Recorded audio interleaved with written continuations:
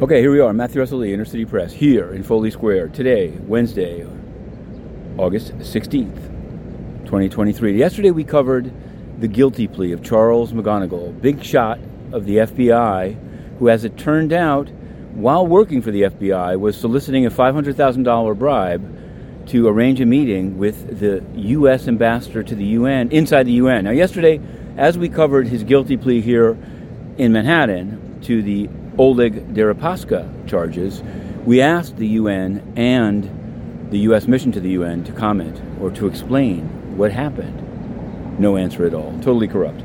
But he pled guilty, and his deal is 57 to 60 months, which is a very narrow band, but it's because 60 is the maximum, statutory maximum. And I asked Seth Ducharme, his lawyer, just back here, outside of Pearl Street, what's up with the D.C. case, and he said they're willing to plea, they just need a reasonable offer, and it hasn't been reached yet, in any event.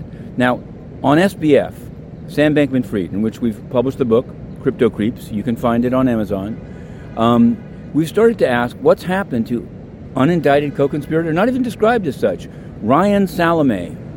Ryan Salame, political contributor, he says he's going to plead the fifth, but he's not being called for trial and he's not being indicted. Same thing with Sam Trabucco, Tabasco.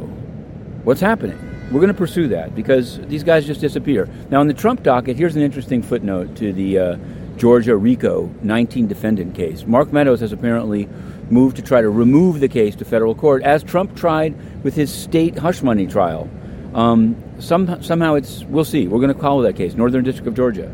Now, the UN we've already mentioned, the total corruption, the banning of the press, the complicity of the U.S. mission. But the U.S. mission is in charge of the Security Council this month. And they've scheduled a meeting today on a major topic of our times, which is the cutoff of the Lachin corridor and the starving of people in Nagorno-Karabakh. Guterres issued a canned statement and then went on vacation. Nobody knows where he is. His spokesman stuffing his face with pizza.